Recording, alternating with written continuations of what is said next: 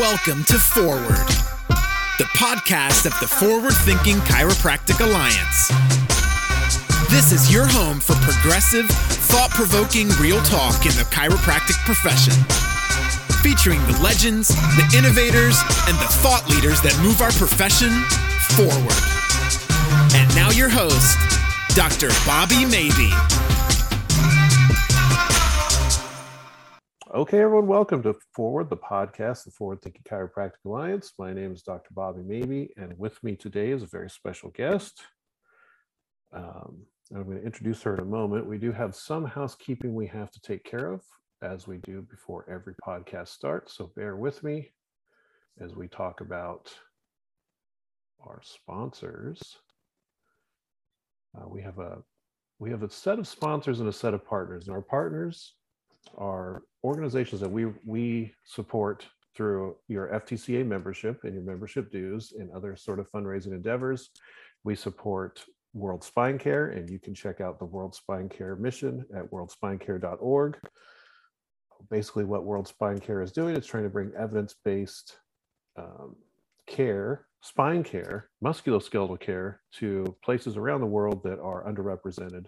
As we may or may not know, low back pain is a worldwide epidemic. It's one of the, if not, I haven't looked at the scoreboard lately, but it's the number one disabling condition in the world. So World Spine Care's mission is to put a dent in that back pain epidemic. You can check them out once again at World Spine Care. We also support CARL, which is the Chiropractic Academy of Research Leadership. And what CARL does is the CARL Research Fellows get together. They take young, research-minded, early career chiropractors and teach them how to produce evidence-based research. I mean, what kind of research is not evidence-based? Oh, don't answer that question. That's rhetorical. They produce research and teach these young chiropractors how to be good researchers and get published. And they are creating a future for our profession that is well understated. So we want to make sure that we support CARL as much as we possibly can. And you can check out the CARL Research Fellows with your Google machine. Now, our sponsors are people that do what sponsors do. They say, we're going to do stuff for you if you say our name. And we love our sponsors. They've been supporting us a long time. They are Hyperice, the Jane app, Drop Release, the T-Tool, China Gel, the Chiropractic Success Academy, the Smart Chiropractor, and Gestalt Therapy, Gestalt Education, not Gestalt Therapy. Don't get those two confused. And of course, Chiro Up. So check all those sponsors out. And we thank you very much for supporting the Forward Thinking Chiropractic Alliance and the podcast. So Dr. Andrea Holzner has a set of degrees in her pocket. She's a PhD in gerontology. She has a master's in psychology and further another degree in neuro research. Dr. Andrea, what got you down this road? So what made you start? It's one thing to care about people who are aging. It's one thing to have somebody in your family that you've had experiences with the latter stages of life and what aging does to us, medically speaking. But what makes somebody want to study these elements and then try to make a difference from a professional standpoint? Yeah, well, I've always been involved in aging and disability. And in 2012, my mom was diagnosed with something called vascular dementia, which comes to fruition from a number of strokes or vascular event. And knowing now what I know, her symptoms morphed into Alzheimer's very rapidly, and she probably had something else going on as well. But I was her primary caregiver when she was diagnosed. And so I watched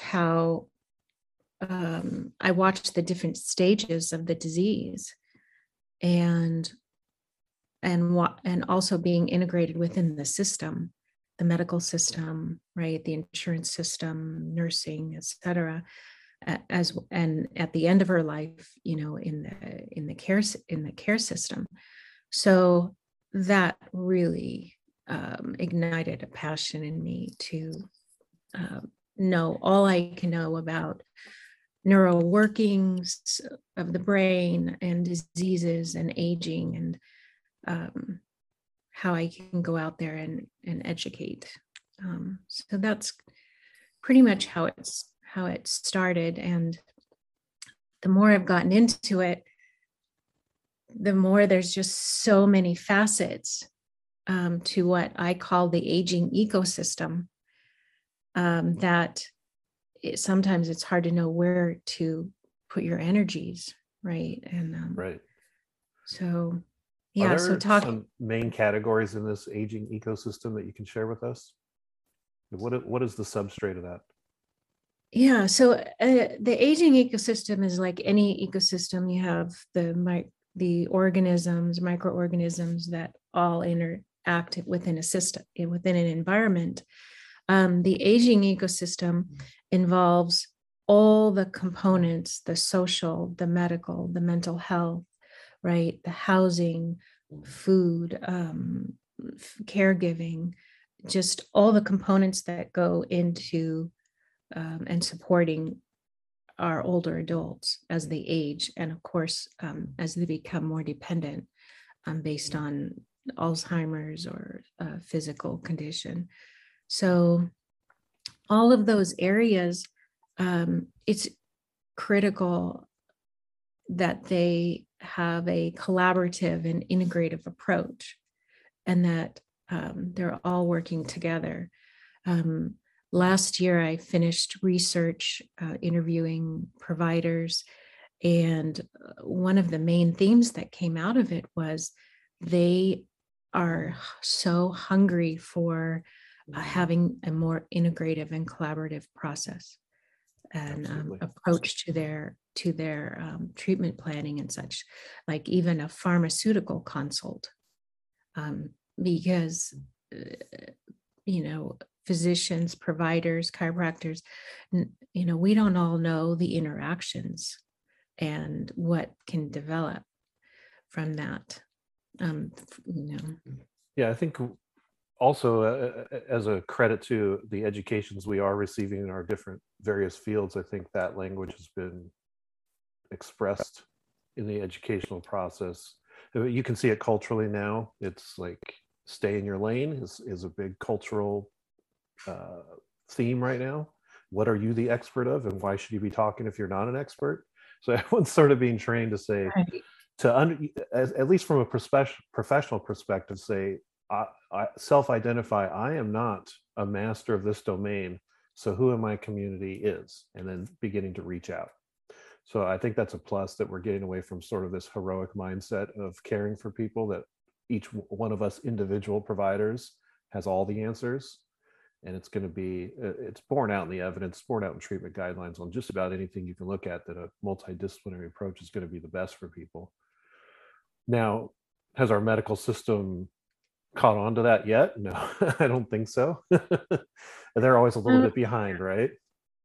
I think it's catching up. I really do. I know. So I go out nationally and teach providers in any field just how to enhance their geriatric patient care.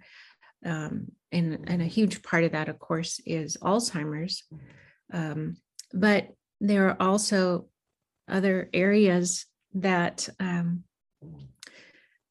as prescriptive misuse or overuse, right? And the interactions, looking at pain management, many times because of these drug interactions and such, the patient is not exactly clear where that pain is stemming from. So, and if someone comes in with a pain, it's really challenging when you have these prescriptive components, cognitive components, environmental factors, to try as a chiropractor or a provider, like, where do you look first? What are the questions that you ask? Yeah, I think classically trained, when you talk about just standard training of chiropractors, I would think, sometimes I might actually speak out of turn and speak for most of them and make assumptions or stereotypes. But I think most of the chiropractic profession sort of agrees and gets this feeling, almost a stigma, that when you treat patients in an older population, it's just going to be more and more complicated.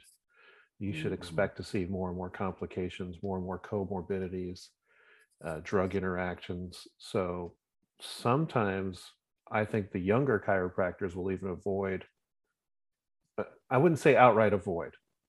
I would say they would create environments in their practices that would discourage elder patients from pursuing care in their offices whatsoever.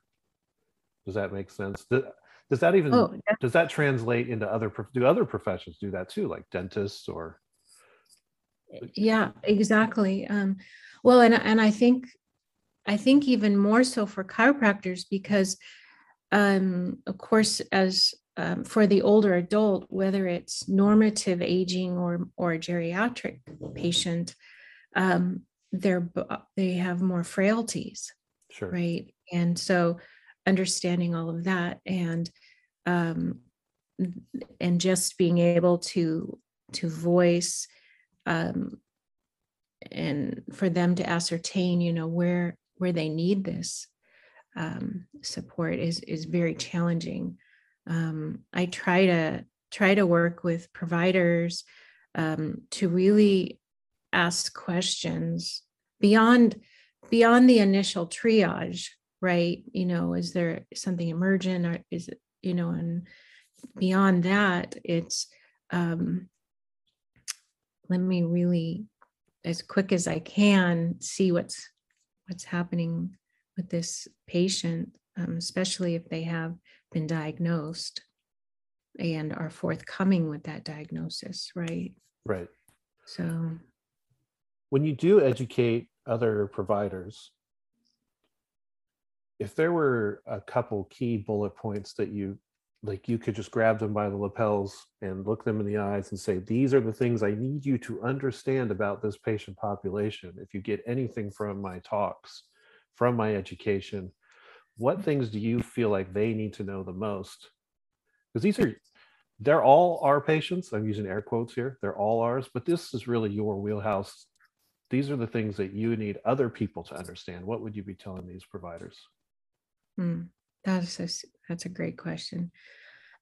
One, I definitely say this across the board, is there's a difference between, I guess, normative aging care and treatment versus a geriatric patient, and understanding those differences really helps in any discipline to go forward and make treatment and care decisions.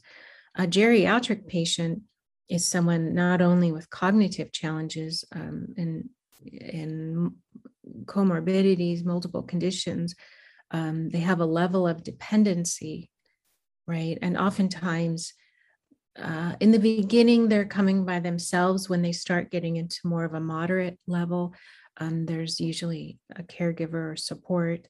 And there's the prescriptive element that cannot be forgotten. So just one, understanding the difference between just a normal, healthy, or okay, I'm going to change that word, not normal, normative, healthy adult versus someone. For all the listeners, these are two Portlanders talking, so we have to always make sure that our definitions are absolutely correct, or someone's going to stick us on a pike outside. Oh, definitely. Yes, there's normative, which we're all aging, and aging is normal, and it's beautiful, and it's a thing that happens. And then there's dysfunctional aging. Would you put it that way? Yes. And one thing I want to also just laterally state is that for insurances and the medical system and for a number of other related systems, geriatric across the board is referred to a biological number. It's just, if you're 65 and older, your provider is referring to you as a geriatric patient. Well, if my grandmother lived to be 99 and a half, from Germany, and I think if anyone referred to her as geriatric, she'd punch them. Sure. So, but in terms of a clinical setting, that's what I'm trying to get when I'm teaching, is that it's a very unique population, a subset, right? And they require a heightened level of awareness from the provider, and a real understanding of aging. And two, it is really learning a different style of communication. And you can only learn that from really understanding and having a basis of age-related conditions and diseases as Alzheimer's. Someone that could be 45 with Alzheimer's or 70 with Alzheimer's, and they're unable to, it affects your thought processes, just in simple terms. One, you're not, as a chiropractor, you can't give them 5 different concepts. You can't say, lay on your back on this table. I'm going to get this equipment, and then I'm going to do these manipulations, right? That's like 5 or 6 concepts. Yeah. It's already gone out over their head. So to really understand the geriatric patient and where they're at in that moment, and give them very simple, singular concepts, in a very respectful way, is really important. That raises an interesting question for me. I don't want to interrupt, but so many of us now use exercise as an intervention for pain. And I can only imagine, in that ecosystem of aging, activity and exercise would be tremendously important as well. Is that true? Oh, yes, I have always believed, and research as well shows that the health of your spine, I think, determines a lot on how you're going to age. So it's critical, definitely. So for the geriatric aging population, I can only see how confounding or complicated it is if you cannot communicate, A, just the importance of exercise to the patient, but B, if you can't communicate efficiently, like you said, with dignity, clearly, simply, the things that they should do at home or even in the office, the success rate is going to go quite down, like rapidly down, in something that's such an important factor in this ecosystem. Oh, definitely. And I mean, again, going back to the communication, once you have a greater awareness of aging and Alzheimer's and other, related conditions, you really begin to modify your treatments, and as well as exercise, right? There's a lot of exercise programs that are specific to different stages of Alzheimer's. And so maybe instead of having someone do a forward bend because they could lose their balance or the frailty and such, if they're sitting using a big one of those big beach balls and just bend forward, they might get that same motion. So I think the education helps to really modify the treatment planning and modify the exercises that you would recommend. Absolutely. But yeah, you So- definitely you definitely scale the exercises down to minimize the risk to the patient, risk of injury for sure. This creates some kind of an algorithm, guys. So there are these algorithms popping in my head now, and I'm thinking stepwise for the young chiropractor, the chiropractor who's has not yet or is not yet comfortable with the geriatric aging population and how to deal with them.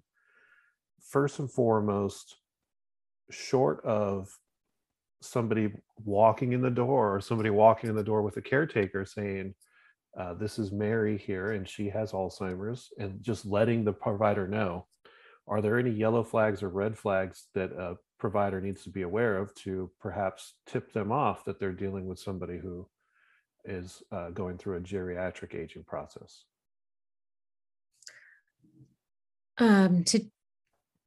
Say that again. To So a tip. patient walks in the door and they came in because they have back pain, but the provider's like, something else is going on here. It's an older patient. Short of them just saying this person's not all here, what other signs or symptoms could they look for and say this patient might have Alzheimer's and not be sharing with me, or this patient might have dementia and just doesn't even know it yet? First the provider needs to suspect something. Eventually on that path is also referral, but first they need to be able to suspect something before they can make the referral. So what sort of things should they look out for so they can be suspicious? Oh, yeah. So definitely, again, I think across the board, whatever provider field, you immediately, as a chiropractor, you have to triage. And if you get the intuition that something else is going on, I really say, one, halt the session, like don't continue. But also, I think part of that education of it is knowing, okay, I'm going to sit down with this patient and I'm going to have a conversation, right? And from that conversation, you'll immediately get an idea of how they're processing their sentences, their tenses, like grammatically, and how they're engaged, their emotionality. Oftentimes with dementia, as it progresses, and even in the beginning, there's almost a lack of emotive response. So again, the awareness of it and the education just helps you to ask, as you're having a conversation, have these in your mind and be thinking, okay, there's a possibility that they could have some cognitive decline. That doesn't mean just stop, continuing doing treatment planning, but it's at that point, I would say you have to weigh the risks. Right. So it's a determination. And often, last week I spoke at a dental conference, and this question came up, and it came up for, I would say, about 60% of the audience. And then at that point, if someone walks in and they see, well, they might have dementia or something else is going on, they don't know if they should continue. And my thoughts on that is to stop and say, I'd like to get your medical records and understand a little bit more so that I could have more of a comprehensive approach to your treatment. It's in your best interest, right?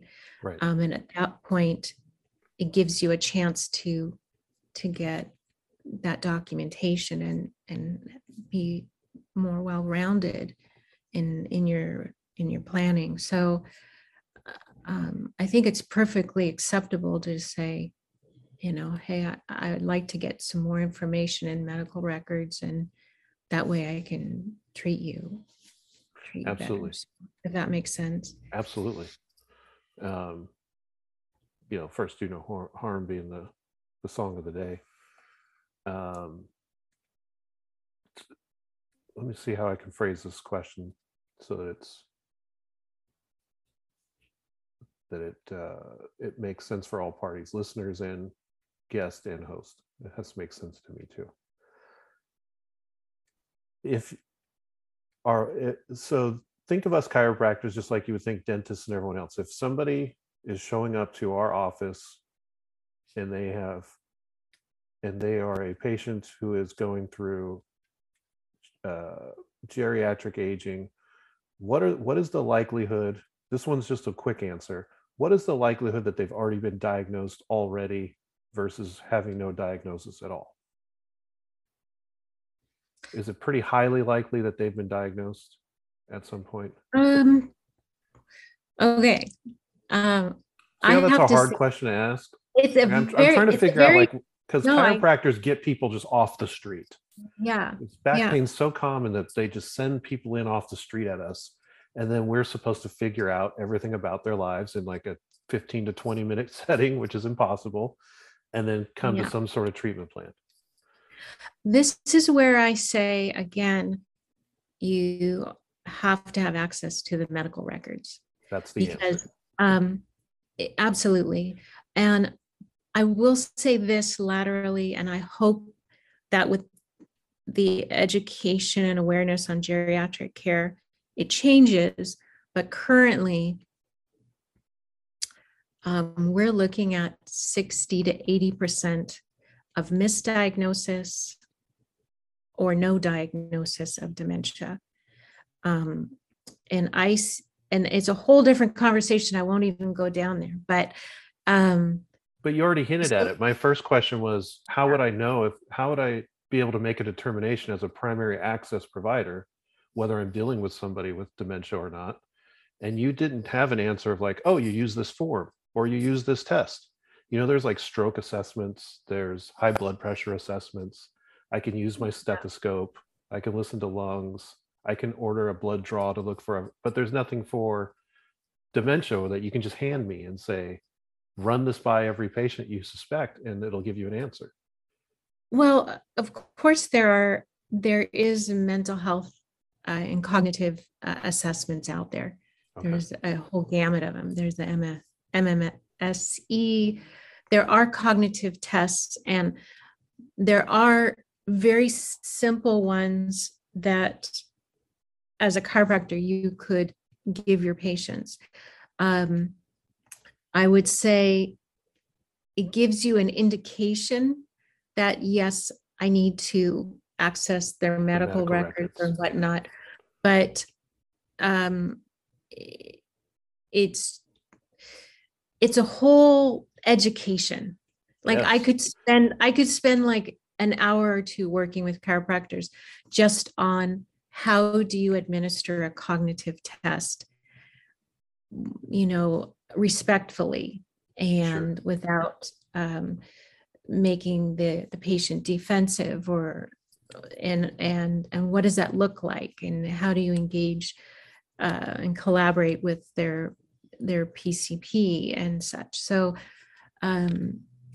it is kind of a gray area, but on the other hand, I think it's becoming more and more the norm for chiropractors, for physical therapists, for audiologists, for dentists to say, before we continue, I'm going to pull I need you to sign this so I can pull your medical records to get a better understanding. And once I have that, we can go forward. Fantastic. Yeah. So I think it's for the positive, making changes now. And that's the interdisciplinary discussion we're talking about. Oh, Um, definitely. Yeah. you know, heaven forbid, even though we've had plenty of great MDs on this podcast and many people work with many, the reality is sometimes those MDs aren't sharing the information. Even if it's in the patient's best interest, they're not sharing it with the chiropractor. It's fascinating. Oh, did you know, by the way? So I would assume that a preponderance of the majority of patients that we're talking about here, when they present to a chiropractor, would be on Medicare-based services, covered by Medicare. The Medicare system, when it comes to chiropractic, only covers the what you would think of as chiropractic, like moving the spine around, the manipulation of the spine. So all these other things that would fit into the ecosystem of importance, like activity, exercise, quality assessment, Medicare covers none of that for the chiropractor, and the patient has to pay out of pocket, and that puts another barrier to the patient as well, because I mean it's you don't even have to explain it. It's just it becomes a liability to the provider to even think about those things, even if it's their ethical imperative to put the patient first and do all these things. They just aren't going to prioritize it with a Medicare patient. So we kind of do a misjustice to Medicare patients when we do need this multidisciplinary approach. We do need everybody being able to communicate on the same levels, using the same language, and being able to access the medical records appropriately. And we need to know, regardless of what you think of that and how good or bad that is, it's bad. It's bad, but it also takes us away from this conversation that we're having right now. Mainstream chiropractors don't have these conversations. Like, how do I refer properly with my Medicare patient? How do I make sure the PCP is involved? They're just like, I'm going to get paid to move the spine around, and then I'm just going to move on with the patient. Either they feel better or they don't, but feeling better is not the situation here.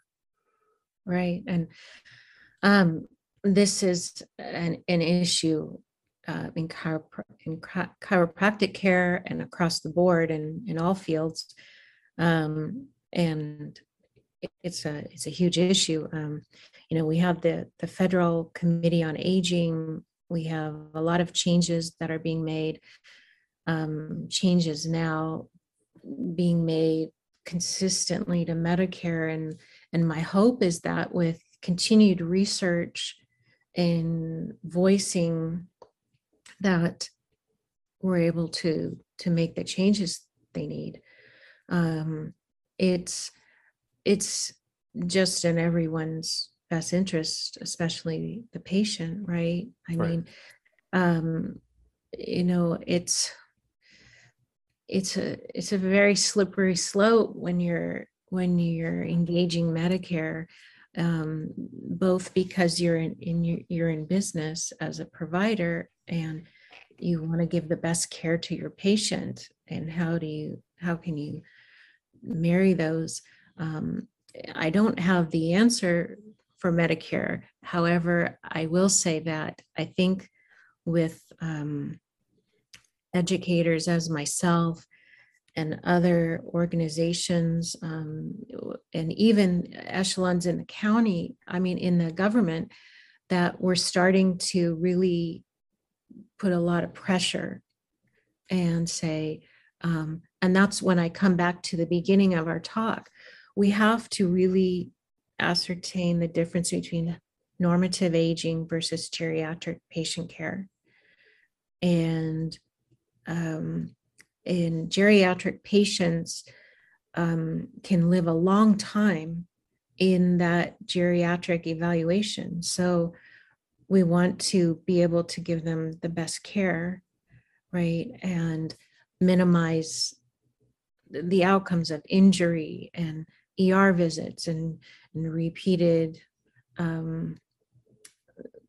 hospital visits and early just a number of symptoms from that. So we want to empower chiropractors and other fields to be able to give assessments.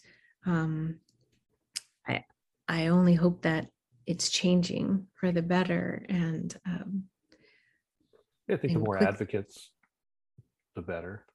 And it comes down to this thing that you've now said 3 or 4 times, and that's education. The providers need to compel themselves, mostly because no one's going to make them do it, but either they see enough of the patient population that it motivates them, or they understand that they don't want to fail anybody who comes to their doors. They need to, those are the things that motivate them to then become educated on this topic. One of the best questions that we could ever accomplish in our podcast is for the listeners: where can they get these types of educational pieces? Where can they go to learn? Continuing education organizations, right, through chiropractic. If they don't offer a geriatric component, have them reach out to me. I'll, That's what I'm talking about. That's what I'm talking about. That's what I'm talking about. Yeah, I won't go into impersonations. It sounds like somebody's not a self-promoter here. No, I'm not. Somebody's modest. No, of course I teach continuing education courses and on geriatric care, and I can't stress enough. I mean, it's just even having the awareness of aging and what it looks like. So many times I see something as simple as if someone has Alzheimer's, even at the beginning stages, I've noticed that some providers will talk to them almost like a child, like baby talk. And I think part of that is because they truly don't understand dementia or any of the phases from dementia, because even in the most severe case and stage of Alzheimer's, that person is still an adult. They just cannot communicate effectively.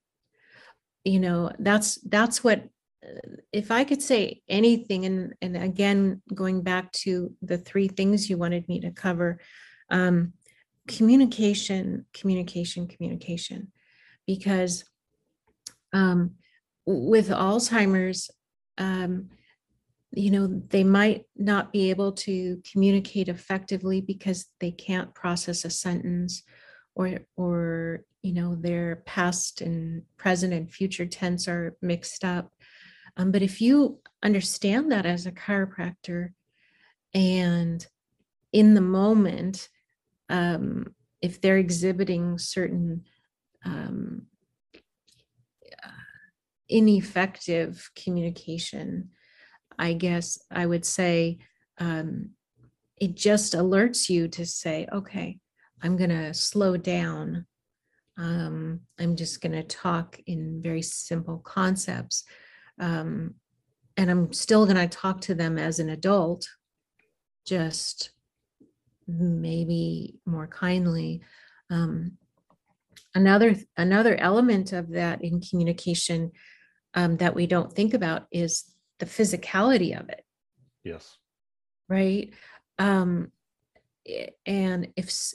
not only, I just want to say this laterally, is that not only if someone has Alzheimer's or dementia or whatnot, but if someone, let's just say there's no cognitive element, there's just, they have mobility issues, and there's a higher level of dependency, and maybe they're also managing mental health or PTSD.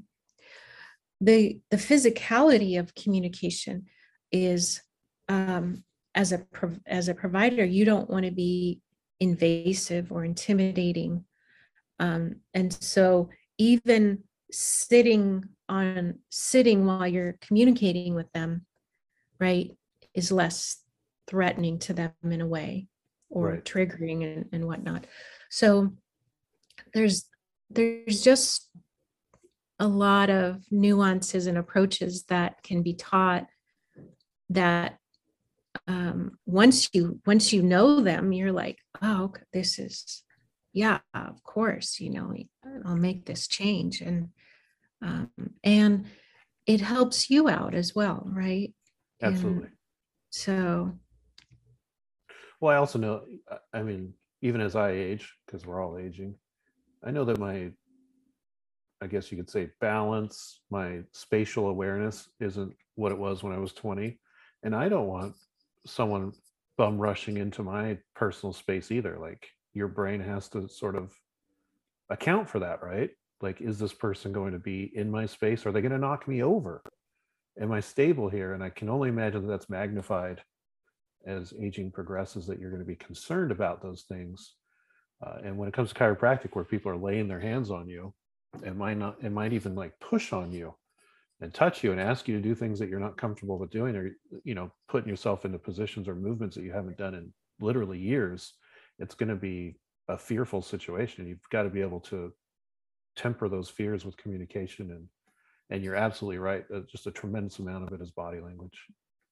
oh yeah, and maybe you might have to you won't be able to do any kind of manipulation or anything at first. Maybe even in the first couple of sessions, you might have to just develop that trust. I always say, if there's some kind of hesitancy, because you can tell that they're, by their body language or their response, to definitely have a technician or someone in there as well, right? So yeah, it's a whole different universe. Yeah. And well, you're talking to a crowd that knows that if you have a patient who's hesitant with manual therapies anyways, regardless of age, that you can have somebody who's been abused and they're young, and they're displaying hesitancy as well. The manual therapy is probably off the table until you can remove that hesitancy. Just the way the brain interprets pain, the way the brain interprets pain as, am I in danger or am I safe? If you're dealing with if you're dealing with an organism that thinks they're already in danger, and you're going to present an intervention that adds more danger to the mix, you're only going to get a bad result when it comes to pain, or pain magnification, or catastrophization, if that's the end road there. So yes, that's probably some of the best advice. And there's a lot of people with their headphones on that'll be nodding with you. Like, if there's any sort of hesitancy at all, just back off the hands and continue to create the rapport that's necessary to make sure that this is successful as a patient. I don't.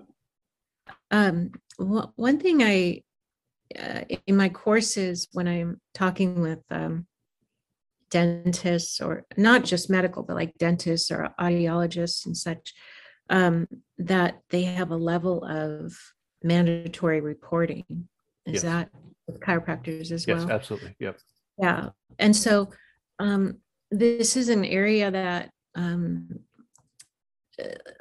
it comes up, and unfortunately it comes up quite frequently, is when someone older comes in that has a form of dementia, Alzheimer's, and there's a recognition of neglect or abuse. And so, another thing that I help teach is how to recognize those signs. That's great. And when to report it and have it, looked at. So, it's so hard to put into just a little podcast. I just, no, sure. Last week in speaking, my course time was 8 a.m. to 10 p.m. So they all came in drinking coffee and, waking up. And I think a lot of them thought, wow, 2 hours on geriatric care, that's painful. But as I noted the last, 15 minutes of our time, it was almost like, what? There's so much more we need to know. Now they're on And the edge of their seat. yeah, so I mean, I'd like to say some of it is my speaking, It's but like I don't monster know. trucks. Yeah. Like you might pay for the whole seat, but you only need the edge when Dr. Holzner is speaking about geriatrics. Dun, dun, dun, dun. I think Yeah, what you just said about mandatory reporting and the provider's interest in it is also makes a hint towards how problematic our thoughts about aging are, because that's all they're really taught. That's all we're all really taught is really important about aging or taking care of an aging population, is just make sure they're not being abused.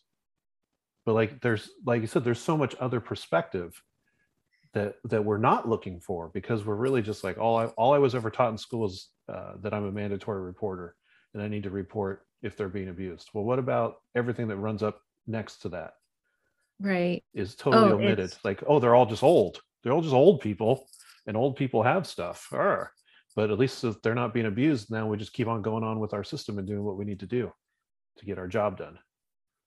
that's so true. And I think um, at the early stages of memory loss, let's say they haven't even had a diagnosis, it's just memory loss and they're forgetting names and such, and they might be losing their balance, or they get up in the middle of the night and they fall.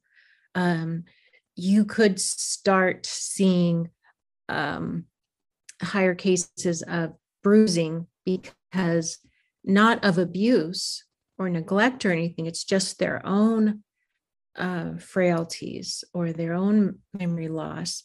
And a lot of this happens, it's a significant percentage that just as they're beginning to change in their cognition, they'll do anything to acknowledge it.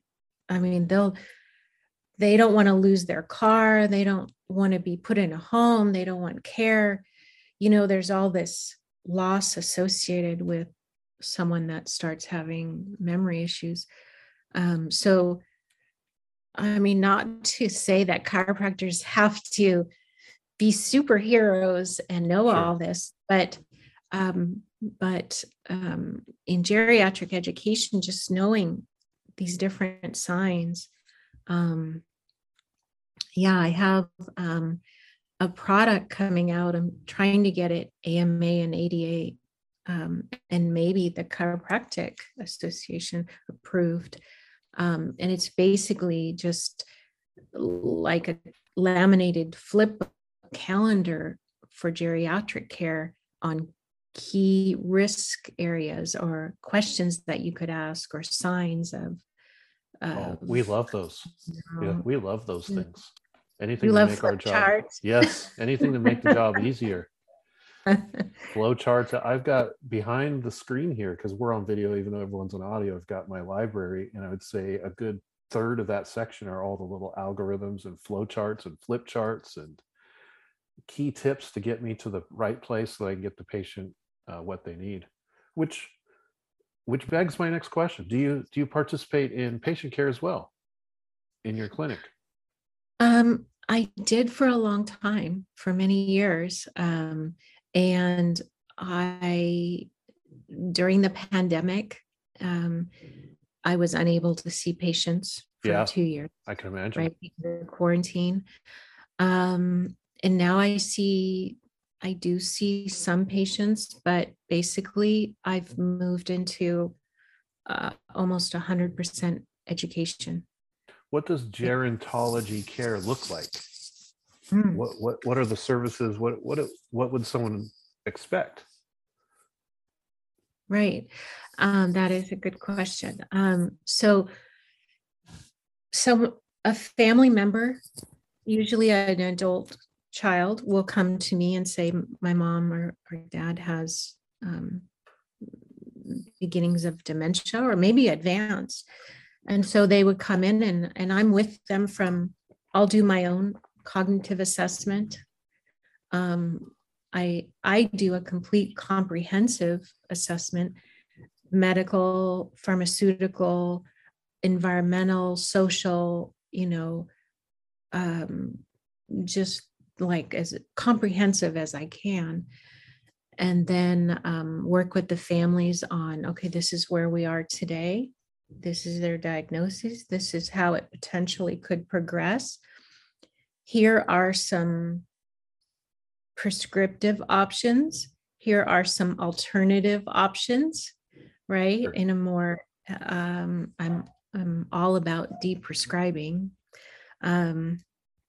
And I work with them until the patient passes away. So my daughter used to call me a death doula because I she sounds awesome. I want to hang out with her. She's pretty brilliant. She's pretty brilliant. So it's really monitoring their care and really looking, and as they transition into a memory care, working with the staff, and really saying, hey, maybe I need to work with their medical provider and say, let's reduce this prescription. Let's try something. Let's try an alternative. Let's, change their diet. So I would just work really not only with the aging ecosystem and everything involved, but with that person.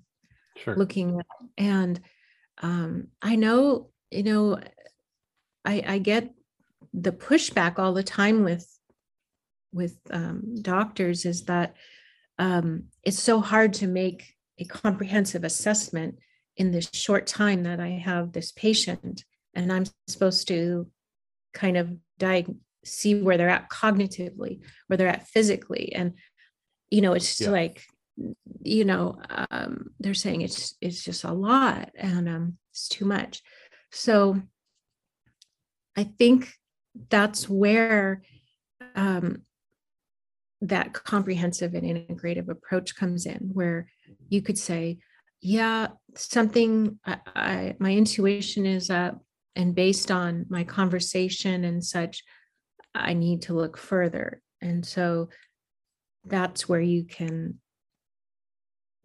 if they have a caregiver, if they have a provider, to really get as much information as you can.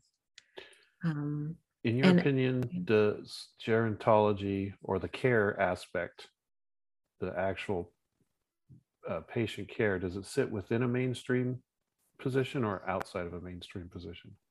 Because I noticed you said how patients get to you is somebody who cares about them. You did not say, I get a bunch of referrals from the VA or the medical system or the hospitals or. Yeah. I just yesterday evening, I posted something that geriatric professionals, whether they're medical or psychological field, we're at almost 300% deficit compared to what's needed. So I will say, I try to get out to universities and really talk to students about the need, and in terms of medical or chiropractic or whatnot, it's not the sexiest. I say that because that's the term that I get pushback from, is that it can be very challenging. Right? Well, we do kind of have this society that is, from my perspective, doesn't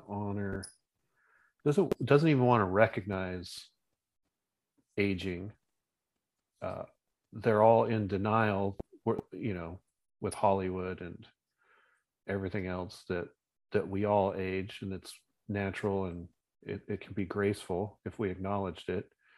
And we just have a society that has a habit of locking our elders up in a box and hoping they just disappear. so we don't have to think about it. We don't have the responsibility. Yeah, it's yeah, that mindset is just, it has no place today. And aging is so beautiful.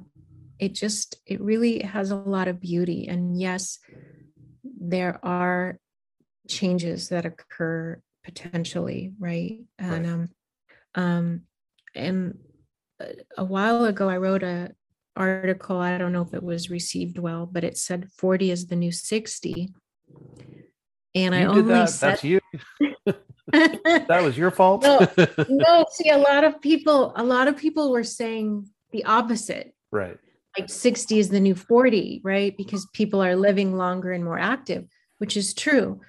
But the reason I said it is because we have to start at a younger age, middle age or whatnot, really recalibrating and saying, I need to keep my spine flexible. I need to stretch. I need to be strong. I need to maybe think about what I'm putting in my body and ingesting, and even over the counter. And right now I'm editing a book. I don't know if the title will stick, but it's called Deprescribing Our Parents. So I don't know if the publisher is going to keep that Tales title. from the Death Doula. That's my title, but I don't know if they'll keep it. But basically it's saying we need to ask ourselves questions and say, why am I taking these Tums? Oh, I don't know if I'm allowed to say name brands, but why am I taking these antacids every day? Sure. Maybe I need to look at my diet, or maybe I need to drink more water, or why am I feeling like I can't lift groceries anymore? Yeah. Why am I having chronic back pain instead of just going to get a pill and saying that will fix it? Or a BS natural remedy. They sell a lot of natural remedies that don't do anything out there too. My mom just sent me a message the other day, like, what do you think of this approach? It was, I don't remember what it was. I don't want to inculcate anybody in their BS, Yeah. but this thing for neuropathy, like, what do you think of it? Well, that's garbage. And she's Right. like, well, it says that it's natural. Well, that doesn't always mean that it's good. Oh gosh, you know what? I could talk to you for like the rest of the day on that one topic. There's some products out there right now that are making it look so fantastic, and no, it has no warrant. Well, let me ask you this. I don't want to make a causation claim here. So this is a claim. I'm just fishing here. Do individuals who suffer the ill effects of geriatric aging exercise? Do they have a history of being exercisers? So are you saying then that someone that might be a marathon runner, that the propensity for them getting Alzheimer's is low? I'm more wondering, is it because of the cognitive decline, or perhaps the frailty, or both as well, that exercise is discouraged in the population? It's not part of a treatment regimen, piece of advice, or even an assessment. Yeah, and then because of that, I will make my causative comment that then they get worse. Right. And that's what is so wonderful in terms of if Medicare could up their game and support chiropractors in all their treatment planning, because exercise is hugely important. There's numerous studies that show the decline in mobility and the increase in comorbidity and Alzheimer's and on and on and on. And it's just so important to have any activity. Each Wednesday, I do a support group webinar for caregivers of loved ones that have Alzheimer's. And that question just came up on Wednesday was, what can we do to get our loved ones more active? And so we just brainstormed, and I said, could be anything. It's not like you have to do a marathon or anything. It could be any kind of activity that puts a smile. And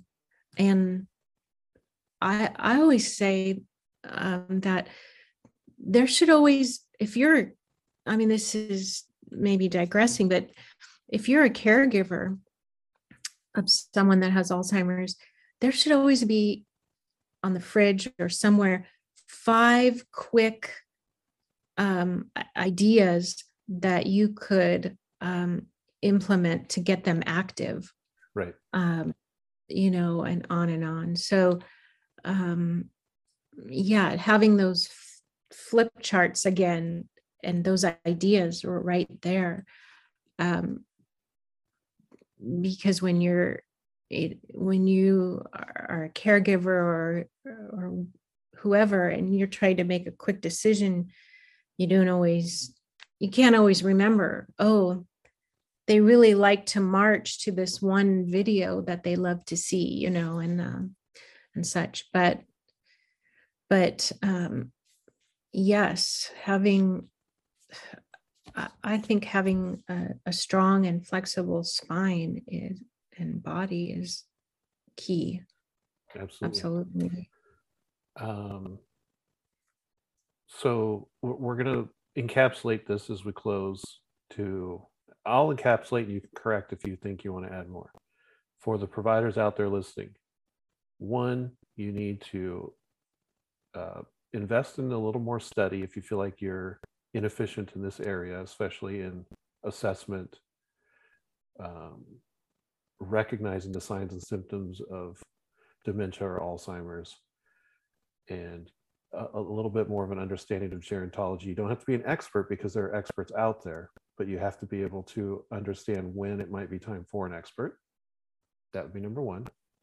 Number two, multidisciplinary approach is always best. So making sure that primary care providers and any other providers that are involved in your care. Let them know by sending treatment notes and notifications, and request those medical records. That would be number two. Number three, how can these listeners find out more about you, ask you questions, or even ask you to present because we've got college presidents listening, we've got a lot of people listening, where they can inquire to get more education from you and more of your expertise? Where can they hear about you? Well, they could contact me from my website.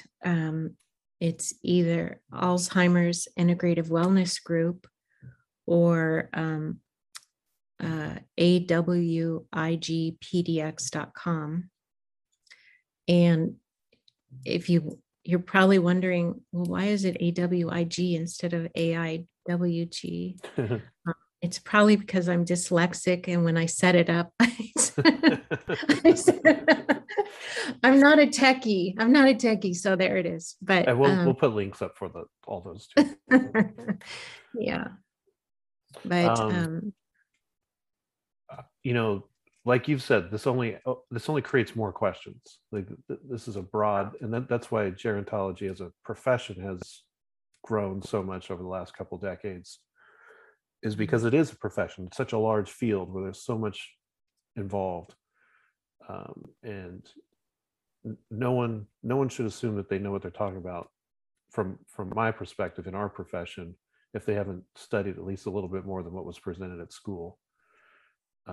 We right. also have further continuing education opportunities with the FTCA. Like we have live events, we have virtual seminars and things like that. And imagining that I'm going to get some feedback where people really enjoyed this conversation and want more. So please hold open your appointment book for further invitations from us to educate the forward-thinking chiropractors about how to care for their aging population. I will say this for chiropractors out there, and really any providers. I mean, obviously, I'm in this field because I have such a passion and a love for older population. Well, I mean, for all peoples, but because in the geriatric population, they're vulnerable, right? Yeah. And they can't always have a voice for themselves. And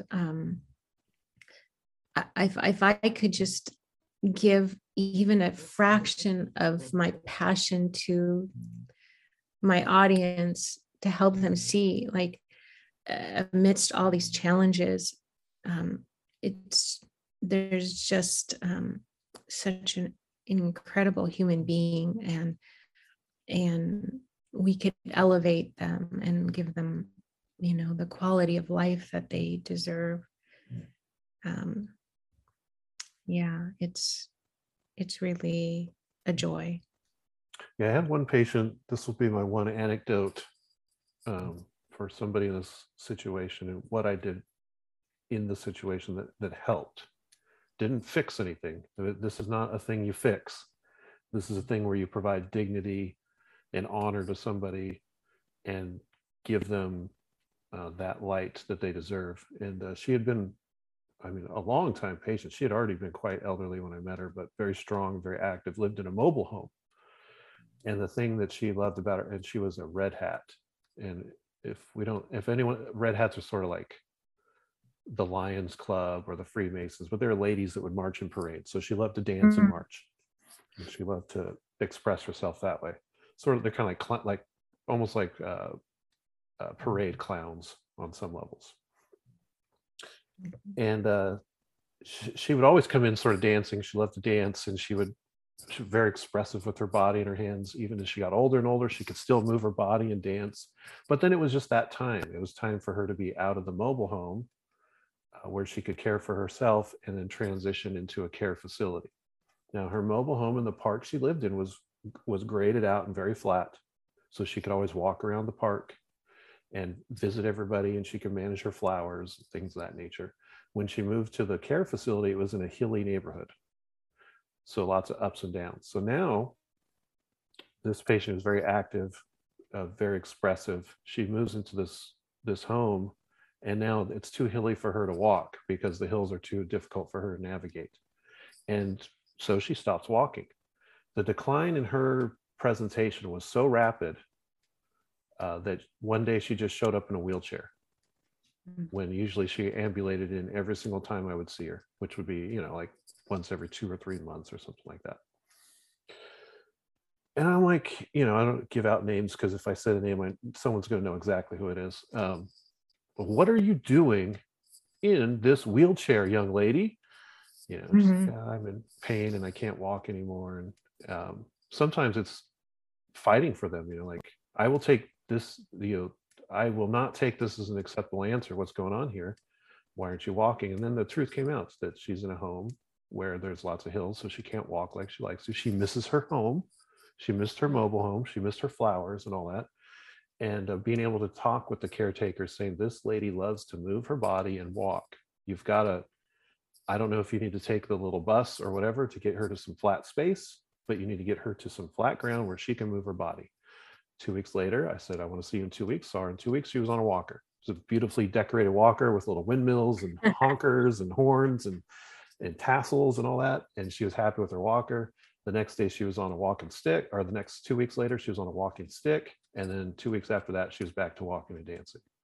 And it's not always about the hands you lay on people. It's not always about saying some sort of magic word or a magic supplement. Sometimes it's listening for these little pieces, playing a little bit of a private investigator because you care enough, and then being an advocate for people to get what I would call a return to normalcy and a return to what they remember as their dignified life. That's my story. So hopefully I Yeah. approached that That's the a best I beautiful, could. that's a beautiful story. And it just reminds me, um, it just reminds me that providers are exceptional people. I never You cracked know? her back once. Never cracked her back once. Yeah, that's a great story. And I think it's just, yeah, it's because of just the aging process and frailty and the atrophy faster. It's like you have to be active doing whatever, so that's why animals are so great in nursing homes and long-term care, because they get people out and moving. And yeah, well, Absolutely. Well, hopefully this is just the beginning of a long relationship with you. I've appreciated this time. I didn't know how I'd approach this conversation, but I'm just like everyone else. Like, I don't want to get old either, but these are conversations that need to happen because yeah. like I said, we never know what kind of challenges are going to come off the street to see us, and we have to be equipped to manage them the best we possibly can. So, Dr. Holzner, I'd like to say thank you very much. For the record, you came to us asking for an interview, and I didn't even hesitate 1 second. Said, I've been waiting for somebody like you to show up so we can have this conversation. Oh, that's the nicest thing I've heard today. Well, it was honest. No, I and yes, appreciate like I said, hopefully this door is still open and we can find other ways to educate our tribe on ways to help this patient population the best possible. So thank you very much. And thank you for all the work you do. And I'm looking forward to more from you. Thank you. Likewise.